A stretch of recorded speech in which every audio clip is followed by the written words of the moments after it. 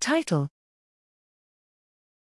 High arousal disrupts the neural signatures of conflict processing but not behavioral performance. Abstract: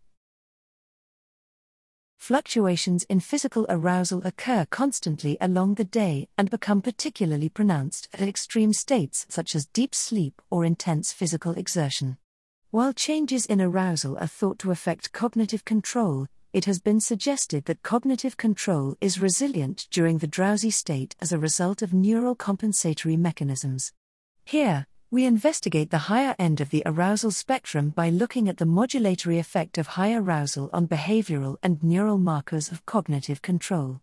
We predicted that preserved behavioral measures of cognitive control under high arousal would be accompanied by changes in its typical neural correlates.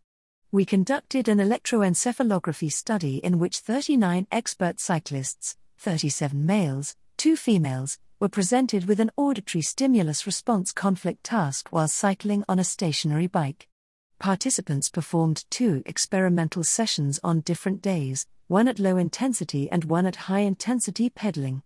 Consistent with our predictions, we found no behavioral difference in cognitive conflict measures between the 2 exercise conditions. However, the typical midfrontal theta power signature of cognitive control was no longer reliable at high-intensity exercise. Similarly, time-frequency multivariate decoding failed to decode stimulus conflict. On the other hand, we found no difference between intensity levels in whole-brain connectivity measures.